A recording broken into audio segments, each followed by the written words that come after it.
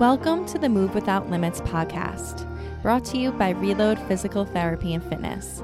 This is where we think different to move different. Keep the Pace Running Club is an inclusive run coaching group here in New York City. You know how much we value community here at Reload, so myself and today's co-host, Dr. Joe Lipsy, were ecstatic to sit and chat with two of the three founding members, Bethany Welsh and Kyle Bergman, who not only are coaches with a combined 30 years of experience in the fitness industry, but they're best friends. Bethany and Kyle refer to themselves as students of endurance. Bethany has completed marathons, ultramarathons, and a half Ironman triathlon. Kyle has completed 6 Olympic and half Ironman distance races in the last 12 months alone. Just some things to look forward to in this interview are the mental health benefits of running with the community. We go over run safety, advice on how to stay motivated when the runs get tough, and the role strength training plays as a runner, just to name a few things. Thank you, Bethany and Kyle, for sharing your experience with us today. If you loved today's episode, please rate, subscribe, and review. If you think a loved one could benefit from today's episode, please share this episode with them. Bethany, Kyle, Joe, what's up? Hey, Mal. Thanks for having us. Thank you. We're so excited to be here. Yeah, thanks, Mal. Keep the pace. Why do you guys love to run? Oh, God. Yeah, why do we love to run? Why do we love to suffer might be the real question. But I guess maybe before we talk about why we love to run, how do we cross paths? You and me? Yeah. Back in the day, I was teaching indoor cycling, and the studio was next to an Orange Theory. And so I would pop into Orange Theory every once in a while. And one day the instructor said to me, "Hey, do you know Kyle Bergman? He's about to go through the cycling instructor training." And I didn't. From there, Yep. I think we were going through the audition process. I was there at the time, assisting a little bit. Kyle was brought on, and I started to mentor Kyle a little bit and help him with his cycling training or cycling journey, how to coach cycling. And Kyle would actually come to my 6:15 a.m. run clubs that I hosted every single week, like just as a nice friendly gesture. I was helping him out. He was helping me grow the run club. And from there. Yeah, those run clubs, wow, that was like before there was Nike. Phil Knight, I believe, had a shoe company called Blue Ribbon Running Co. Yeah. That run club was like our Blue Ribbon. That's what preceded Keep the Pace. Mhm. And at that point in my life, I identified more as a lacrosse player, as a washed up lax bro, as they like to say. And Bethany had been doing runs at that point and really respected her as a coach, as a mentor when it came to spin training, which, by the way, I think I failed spin training. I think I failed spin training twice before I actually got in the door. So we could talk about failure as well. But yeah, that's how we met. And we started a company during the pandemic, which Keep the Pace Endurance Club, Keep the Pace Run Club, which we use interchangeably, rose out of the ashes from. And I guess one of the things that we love about Keep the Pace and as perpetual students of endurance is being able to apply the wins, the losses, and a lot of the outcomes that we learn from our own training to our athletes. And not only to our athletes, but also to our peers, and constantly learning. Shout out to Joe for working with Bethany not too long ago. And that's how we were introduced to Joe and then to Reload. And that's how we're here. We call it the gift of an injury. This is a little bit different in that context because the gift is really all of us connecting. Mm-hmm. But the one thing that really just stood out to me when we first met is just your willingness to learn and be coached. And as a coach, I find that's pretty unique. I find that often us in this field are sometimes the worst students in a way, or oftentimes they say like people in the medical field are like the worst patients. Yeah. I know I find that I am sometimes too. So when we met, that was one thing that just stuck out to me is you were just like so ready to learn, and your willingness to learn and almost unlearn a lot of the stuff that you may have been exposed to and take on and accept that there might be something new and different, because that's a lot of what we do here at Reload. It's we learn, we unlearn, and then we learn new, right? Mm-hmm. Because we understand that there's always new information coming out. There's always new research coming out. And Kyle, now having spent time with you, I think you both very much own that value. So we're endurance junkies. We are obsessed with helping people achieve their fitness goals.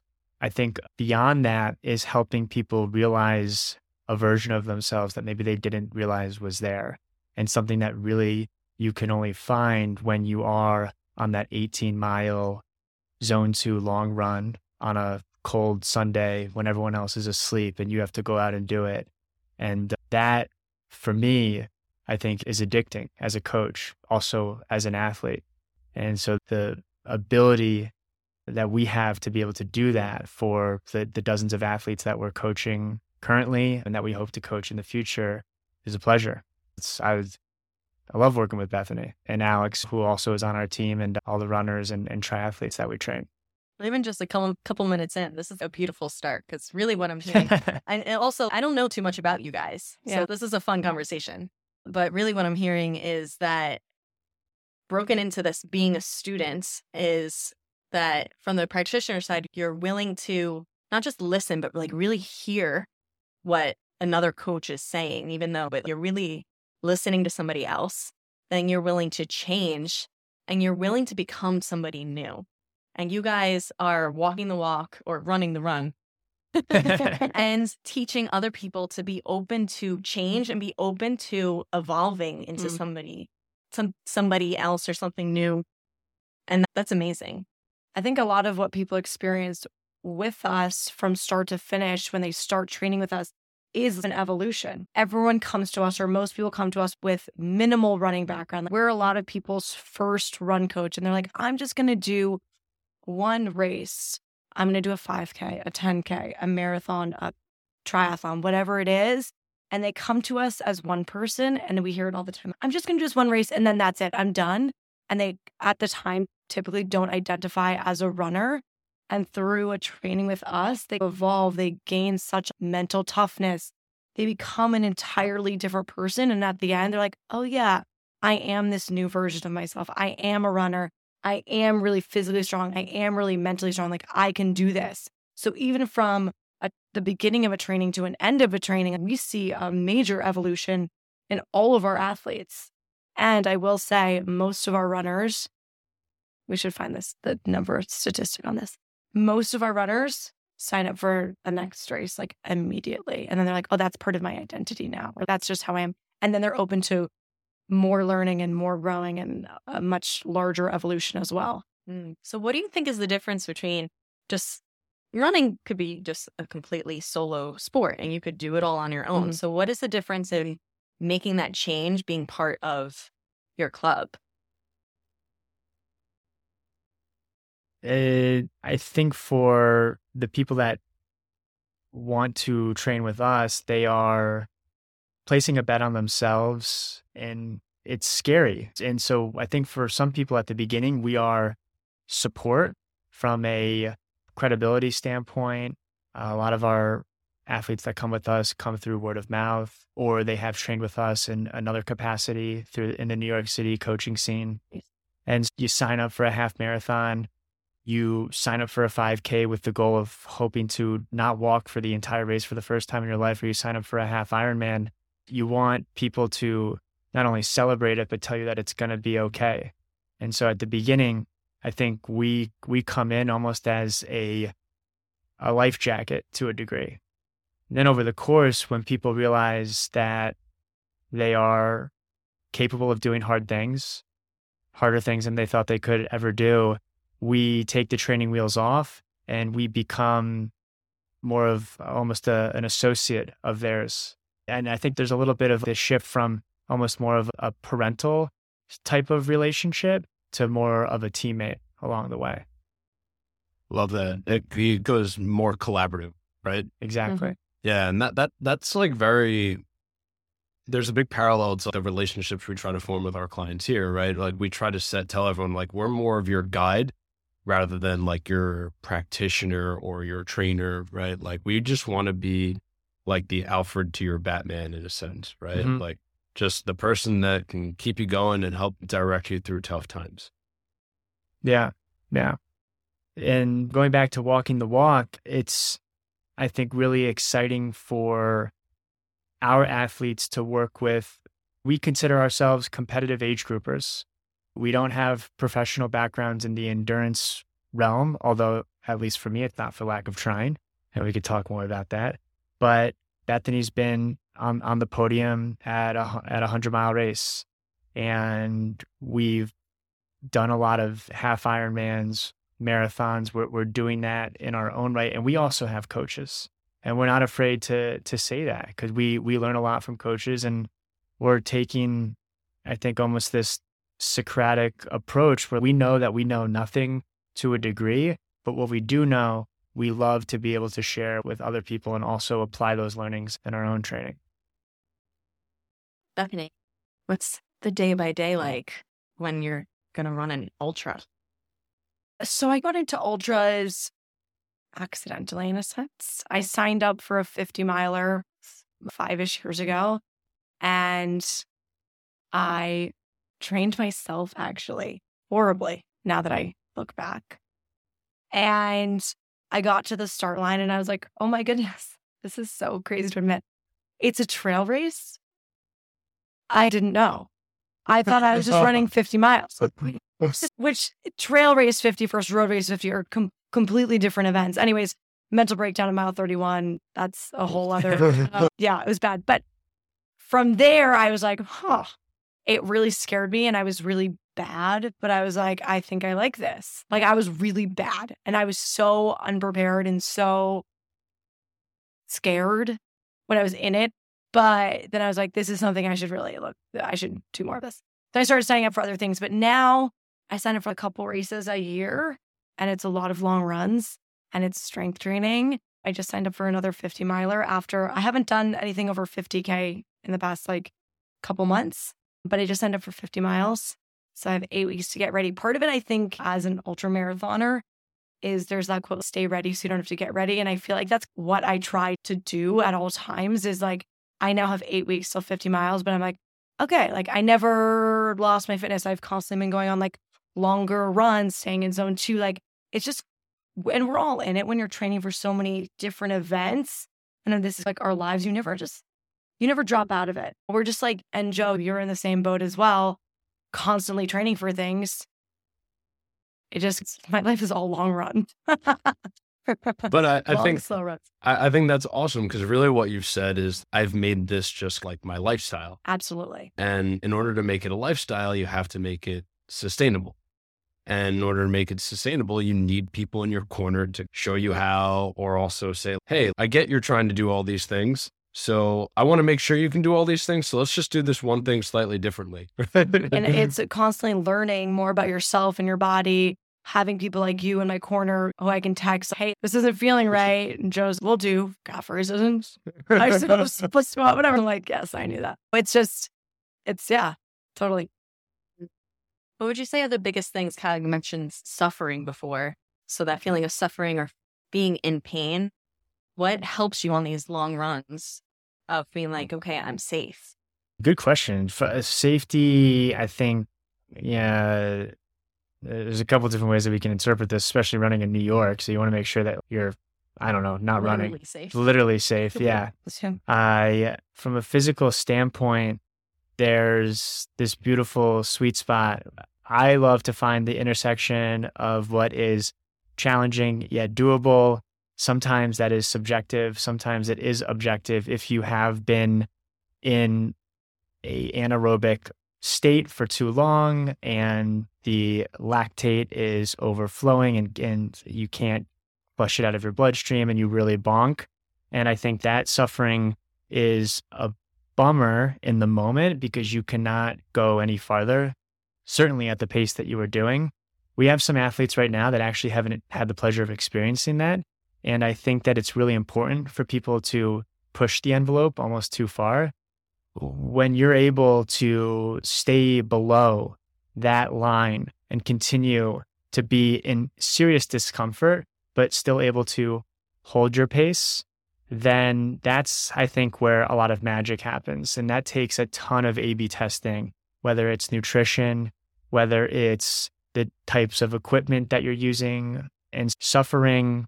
I think the worst type of suffering is where you're not able to realize your potential because either you were scared to go past the limit, or you're not doing consistent or rigorous enough testing on the types of conditions that you could perform best in. We use some software training with our clients where we're looking at heart rate, we're looking at cadence, we're able to understand if they're pushing themselves appropriately, because one of the common pieces of feedback we get from our runners is, why are we doing so much zone 2 running? Shouldn't I be running more at race pace? We want them to be able to show up on race day at a higher pace, but you can increase what that could potentially be by doing a lot more disciplined zone 2 training. A little bit of a ramble there, but I think there was... People need to hear that, though. Like, Yeah. You don't always have to train fast to be fast. Yes. Also, you have to stay in the game to be able to play the game. Yeah, that's Yep. so true. Yeah. But I really like what you're talking about this intersection of like pain and suffering, right? Because look, at Reload, we have a big physical therapy end of the business, and we work with people who have been in these chronic situations for so long, or they've been feared about pain, and pain becomes this thing in their lives, and it's controlling. And they start avoiding all these things they used to love, and they start really shaping their decisions and their behaviors around avoiding pain and making sure that this is something I can do. But showing people through the lens of like endurance that like pain is a normal part of life. And if anything, it could be more of a teacher and something that's more empowering than anything, right? And of course, when we talk about safety, this is where it does help to have someone with a medical background play, because we know what literally is safe. Like, we know what red flags are where we're breaching on the lines of a stress fracture or true, like you're pushing yourself too hard, like rhabdomyolysis like standpoint. But for the most part, 90% of people aren't going to get there. They almost can't push themselves that far. But using this endurance lens to show people, we call it the pain cave, right? Hey, it's okay to get there. And in fact, you'll come out of it, and you'll come out of it better and be able to do so many more things. You guys also, you experience so many running personalities.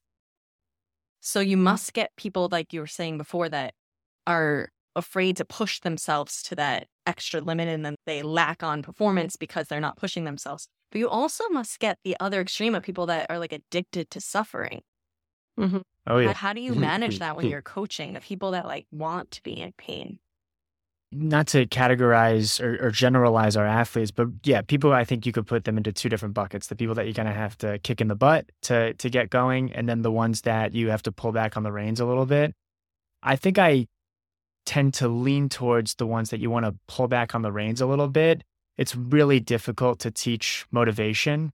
And when people have a really high motor and are looking to work really hard, that's really exciting as a coach. On the contrary, when you're able to encourage someone to really be their endorphin catalyst and to help them find that switch where they can go from having to motivate them to if they're doing it themselves, really getting people into that from action to the maintenance phase when it comes to behavioral change, that there's really no better feeling when you can be a part of someone's journey in that regard. But Beth, what do you think? Some of the people we train, it's like, you're not going to wake up every day and be like, yes, a run. So there are sometimes people that are really struggling with the everyday. They don't run every day, but checking the box, right? But we're there to make sure that things get done. So through the software that Kyle was talking about, we can see what they're doing and we can make sure that things are going according to plan. We are pretty lucky though. Like most people get done exactly what they're supposed to be done. And most people are just open to learning about the why they're doing what they're doing. It's really new to a lot of people that we work with. So a lot of it is just educating them. And once they know the why and the how and like how to execute, we are really fortunate. A lot of our runners are like, I'm all in. That's it. That's great. And they start to really perform. There, of course, are the people that are going to take it too far and they're like super excited. But like Kyle said, it's a little bit easier to pull those people in than it is to the people that are super unmotivated.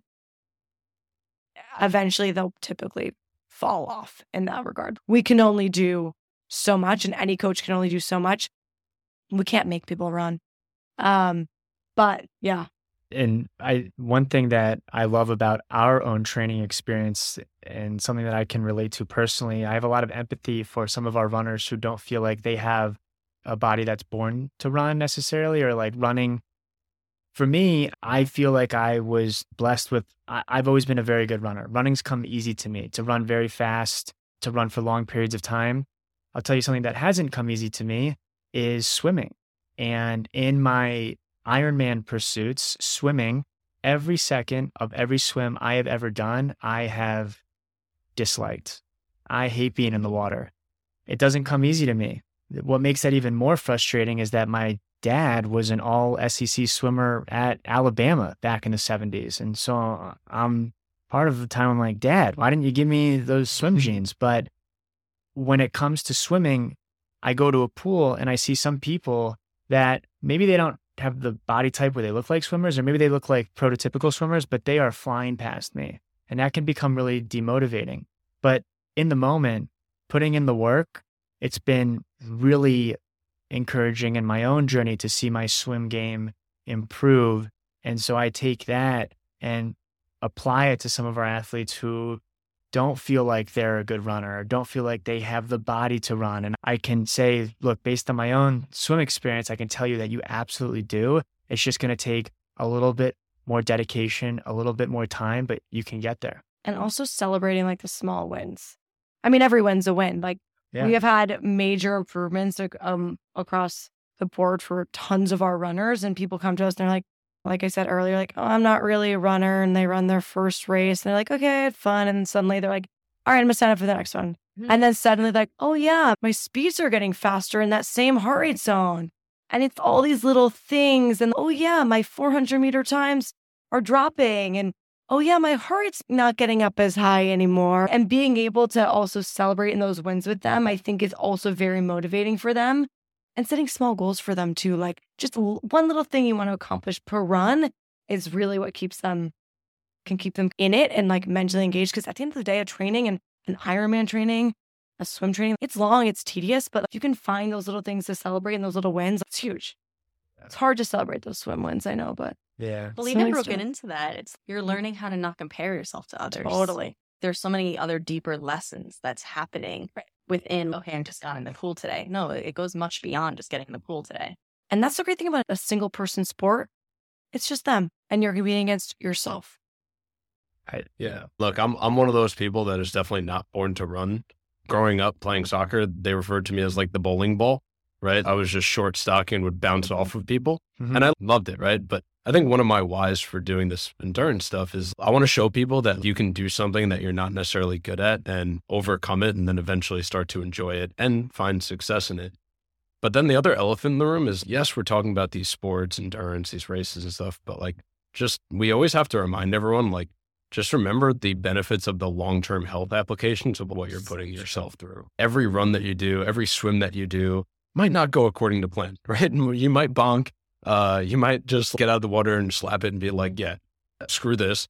But you did just put your body through an incredible stimulus that your 70, 80, 60, 90-year-old self will thank you for. Totally. Yeah.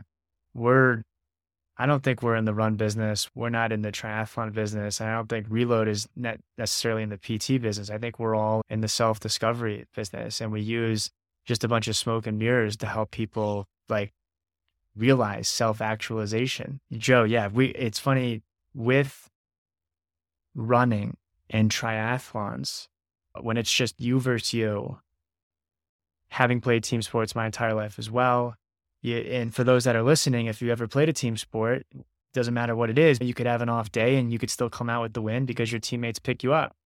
And that doesn't happen in a race. It doesn't happen really in any type of individual sport. And I think that's really scary to a lot of people. I think there's also this expectation of being great. We live in a hustle culture.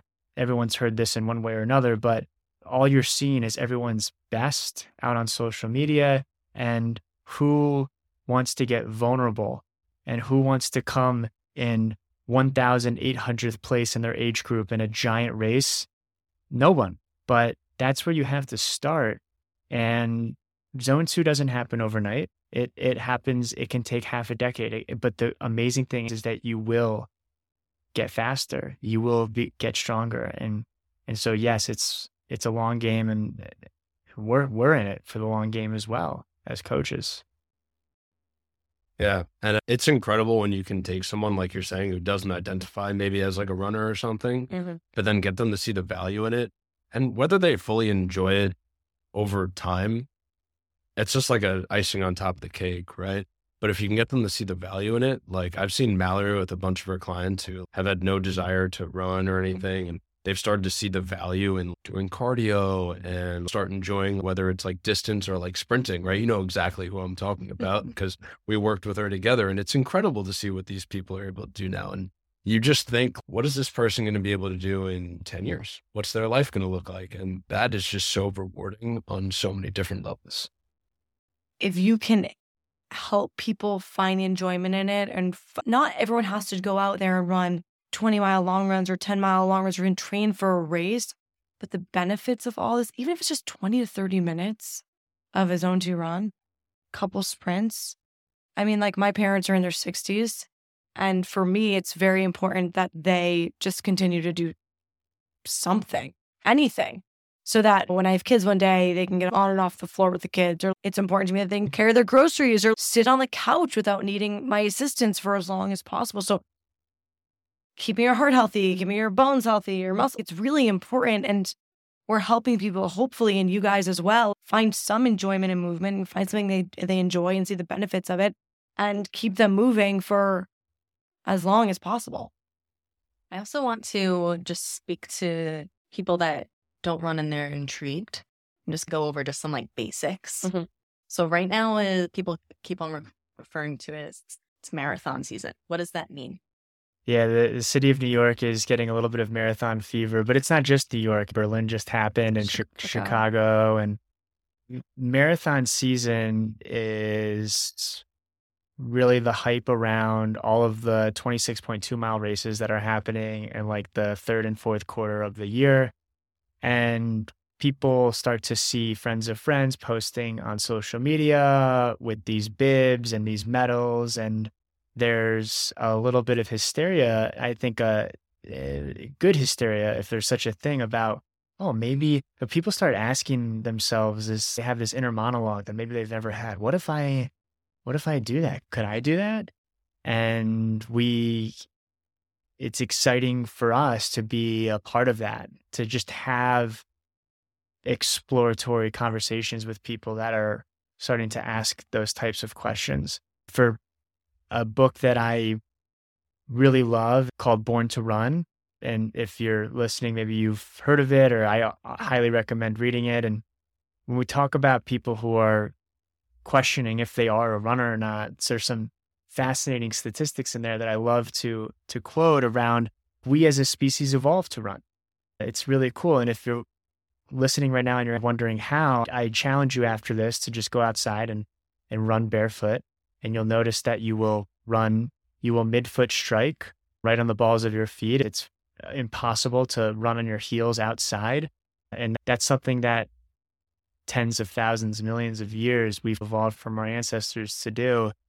I know you asked me, what does marathon season mean? But here we are talking about how we're different from chimpanzees. But these are the types of conversations that I start to have with people who, through the fever, are starting to get curious about what they could do with their body. What are people's options when they want to run a race? What are different people throw out Ironman? What does that mean? So there's a 5K, which is 3.1. that's typically like a good first time race or someone who's looking to get faster in the 5K. We often train people who've done a bunch of 5Ks, but they just want to get faster in that distance. 10K is 6.2. And the next one typically is 13.1, half marathon. Marathon would be 26.2.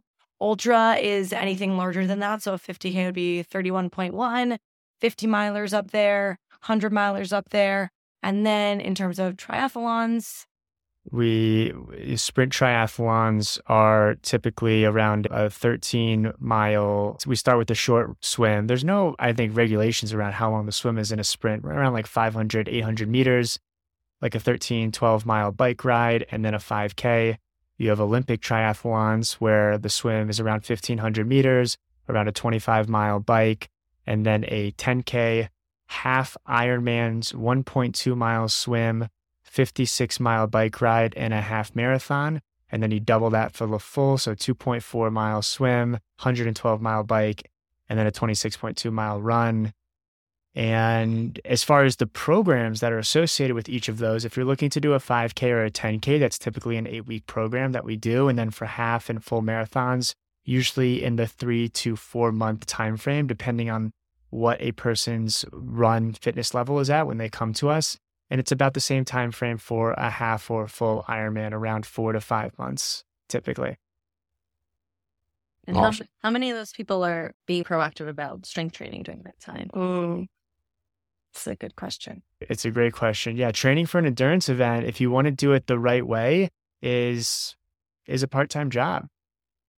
And resistance training is a really important part of, I think, getting the best out of what you can do. And it's unfortunately something that a lot of people don't learn until they're doing their second or their third race. Interesting. Where it's too late. They've gotten themselves into a little pickle with an injury. And then I think they realize, oh, I probably should have. We program strength training into our plans. It is a part of the program. It's not just run 4 days a week and the next 3 days you're doing absolutely nothing. It's actually, Joe, you're the one that said this to me, that strength training is an insurance policy for your marathon training program. And I thought that was so brilliant. I tell it to everybody. Anybody I know, I'll tell them that. Yeah, I appreciate it. And it's just, the gym has gotten a rap where it gets like meathead vibes, or I just have to lift heavy weight. But there's very much a way to use strength training. You don't even necessarily need to use weights. Like I don't even know if I gave you anything with weights when we first met, right? For your ultra, right? I don't even remember. But there's a way to use resistance training, whether it's body weights or weights, to help facilitate running better. Sometimes it requires heavy weights, but oftentimes it's just simple. Can you do 30 single leg calf raises? Can you do 20 single leg squats to a bench? Right? Like, can you do a side plank with your leg on the bench? And these things all make a huge difference in the long run. Partially just because training different things works. It's also so humbling. Very humbling. You don't realize how hard 30 calf raises are, single leg. You don't realize how hard it is until Joe's standing there and you're like, I'm a failure. I can only do 15. I can run X amount of miles, but I can't do 30 calf raises. No, yeah. Joe, if you had to take one run-specific resistance workout to an island with you for the rest of your life, is it going to be the single leg calf raises? Or is it the ISO split squat hold? Yeah, I'd probably actually go with the ISO split squat hold, because you can elevate the front heel and then it becomes a calf exercise too. And just have people do that for a very long period of time. If you're listening, if you can do that exercise, and if you don't know it, just YouTube it for 2 minutes, that's pretty legit. That's like both mental fortitude and actual strength. It's way harder than like holding a plank or. Yeah. And it never gets easier. I can't tell you how many split squats I've been in, and every time I'm like, this still sucks. It's the worst exercise, I think, ever. But important. But very important. So if you're listening, drop down. Speak also about importance. We touched upon this earlier, but I think it's so important to talk about it and have it in recording, is safety while running. And Bethany, I'd love to hear as a woman running. What do you do? I would love to trail run more, to be honest. I just can't as much, A, because we live in New York City, but B, because I will not go on the trails alone. So in order to be safe, I think, number one, run with a friend. Also, I would avoid any, like when it's dark out, try and run in groups, find a run group to run with. Like anything that has light and other people around you, I think is like the top 2 safety tips. Some other things you can do is make sure if you are going out solo, text someone, hey, I'm going out at right now. I'll be back in an hour and you'll hear from me. And if you don't hear from me in 90 minutes, call me or something along those lines and let them know what you're wearing. It sounds like crazy, but you have to do these things to stay safe. And the other thing to note is we can do all the right things and there's still bad people out there. But yeah, there's pepper spray and other sorts of defense things you can do. But I think running groups is really a really great option. And no matter where you are, New York City or otherwise, there are tons of run communities and run groups that meet at all different times. Find a time that works for you and your schedule and do your best to link up with groups. Also, then you have a community. That's well said. I used to literally ride my bike with Hallie when she was training for the New York City Marathon because I was just so nervous. Yeah, we have a woman in training right now and her boyfriend rides his bike while I think he likes to. I think it's like a nice gesture, but it's cute. But then she's safe. Yeah. Can never be too safe. Be safe out there. Yeah, for real. And now we didn't really talk about Keep the Pace itself that much this whole time yet. But you guys, you have runners of the month, is it? That you have on your Instagram? Yeah, we have runners of the week. They're runners so of the cute. Week. And then you have raffles. You have all these yeah. like awesome educational events. Yeah. It goes beyond even just the coaching. Yeah. Beyond coaching, what do you do? So beyond coaching, we're partnered with Puma. We do clinics with them. So we actually have had Joe come and speak to runners, either our runners or anyone in the community in New York City about injury prevention, which has been really awesome. What else did you speak on? We talked about gait analysis. Yes. Running tech. Yeah. We're looking to do some more stuff on nutrition. But yeah, we have runners of the week. It's super fun. It's super cute way to showcase all of our awesome athletes. What else do we do, Kyle? Keep the Pace is I think there's no shortage of run clubs in the US and New York City, which is a great thing. And we are just your friendly neighborhood run club that, like Bethany said, offers a ton of resources. We're really lucky to partner with not only Puma, but also Reload. And we love bringing all of our athletes to y'all. So thank you. And we're actually going to be doing a runner safety clinic in the new year, most likely in partnership with Puma. But we are the same way your local coffee shop is providing exceptional service and makes you feel seen. And it's also a place for you to maybe meet people. That's what Keep the Pace is. We're an inclusive, all levels run community that's training people either for their first 5K or to PR on their full Ironman. I want to go back to what you just said about inclusive, because I think it's really important to note, based on what I've heard from some of our runners, like we really strive to be inclusive and we really are inclusive, like any pace goes. And I think that's not the case, not intentionally, but in other run communities where it's people like always doing 8, 9-minute miles, 10-minute miles. Like we're really open to anybody, literally any pace goes. If you need to walk, you walk. If you're running 15-minute miles, you're running 15-minute miles. There's no shame. We have all abilities. And I think that is one of the best parts of Keep the Pace is anybody can join. Anybody can be a part of it. Yeah. And we are challenging ourselves to be even more inclusive. We have exciting plans to grow next year, bring on some other coaches who will be offering run walk paces in the park and maybe like a 15 or 16-minute per mile pace. The funny thing, and not to go too deep into zone 2 training, but most people are probably running too fast for their zone 2 training. And these other run clubs that are out in the city and they have 7, 8, 9-minute per mile paces, is it going to hurt you? Maybe you're more susceptible to injury if you are running in threshold for long periods of time, but it's not going to help you build a really strong aerobic base. And so running slower, almost without fail, is going to be better for you. And so we love the fact that we're able to offer slower paces for folks that are just looking to get into running. Love that. Love that. Because the Couch to 5K program is awesome. And I've seen a lot of people have success with it. The hard part is just you have to do it on your own, right? It's just an app. Mm-hmm. Yeah. Yeah. That's amazing because sometimes people say they're inclusive, but it's not like they actually built themselves to inclusive, if you get what I mean. You can't just be like, oh yeah, come and we'll like change our rules for you. It's like, no, you have to be really built out actually being inclusive. Yeah. And I think once we have all the pacing charts, once we have all the pacers in there too, the walk jog I think is a really awesome addition, and that just caters to more people. Amazing. Yeah. More people. It's cool. How does somebody join? You can check us out on the internet at www.keepthepace.run. And you can also check us out on Instagram, Keep the Pace Run Club.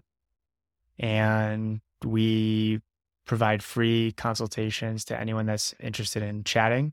You can find a time to schedule with Bethany on our website, or you can DM us and we'd be happy to chat with you.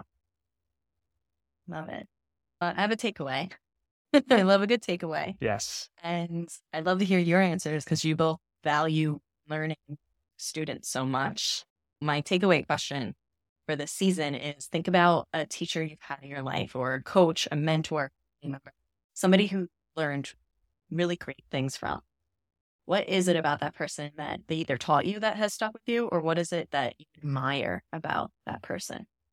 For me, I have a mentor who is like an older brother to me. And one of the things I love about our interactions is that they are always so curious about me and asking questions. This is a person who has been incredibly successful from a business standpoint, in their personal life, professionally. And I've also been fortunate enough to rub shoulders and interact with people that I think are at this person's same level. And it's a lot of, I think, postulating and preaching, which I totally understand. That you've had all this success and all this experience. You can tell me what you think I should do. But with this mentor, it's more curiosity driven, more asking questions about me. And it's really inspiring to see someone who has done a lot of things that I want to do in my life, professionally and personally, and to still come to be able to renounce their ego in a conversation and ask questions. And so I love that. That's so funny you just said that, because I was thinking when you said family member, when you were talking coach and mentor, I've had wonderful coaches and wonderful mentors in my life. But I think my biggest mentor has been my mom. And the thing I think that the thing I love about her and what she does so well is she listens and she just absorbs all the information, and she doesn't feel like she needs to immediately talk back to you, but she listens to everything people say or I say, absorbs that information, and then responds from there. She's just like a wonderful person who listens to you. And I think sometimes we're constantly responding to people back, always responding. And so she's got great advice. She's just a loving woman. We talk about the power of just listening all the time. If somebody wanted to reach out and talk to you directly, how do they get in touch with you? What's my Instagram? Coach Berge. Coach Berge. Yeah, Coach Berge is how you can find me. And mine is Bethany Welch 1 on Instagram. And we'll include those in like the show notes, right? Yeah. Show notes, Cool. We'll hyperlink you. I might have a new Instagram that came next. So. Well, it'll be Can be hyperlinked. posted. Yeah. I don't know if I'm going to change it. I'll get posted. At least you're going to go through with it, right? I still have a week to back up. Alex, if you're listening, I'm still in it. Just kidding. Yeah. Yeah. Fun fact for by the time anyone hears this, Bethany and Alex, our other partner on the business, will be married, and I will have officiated their wedding. Without. I love it. Cool. Thank you so much, guys. Seriously. Thank you for the time. Fun. Yeah. Thank you. Yeah. Thank you for listening to Reload's Move Without Limits podcast. I hope listening today has resonated with you, helped, and inspired you to take action. See the notes in the description for a rundown of the episode with all the important links. If you enjoyed this episode, please feel free to share this with a friend and tag us on Instagram at reload.pt. We love feedback and would be so grateful if you could write a review. It really helps us out. For more information of our services and events, you can go to our website at www.reloadpt.com or find us on YouTube. Enjoy your day and talk soon.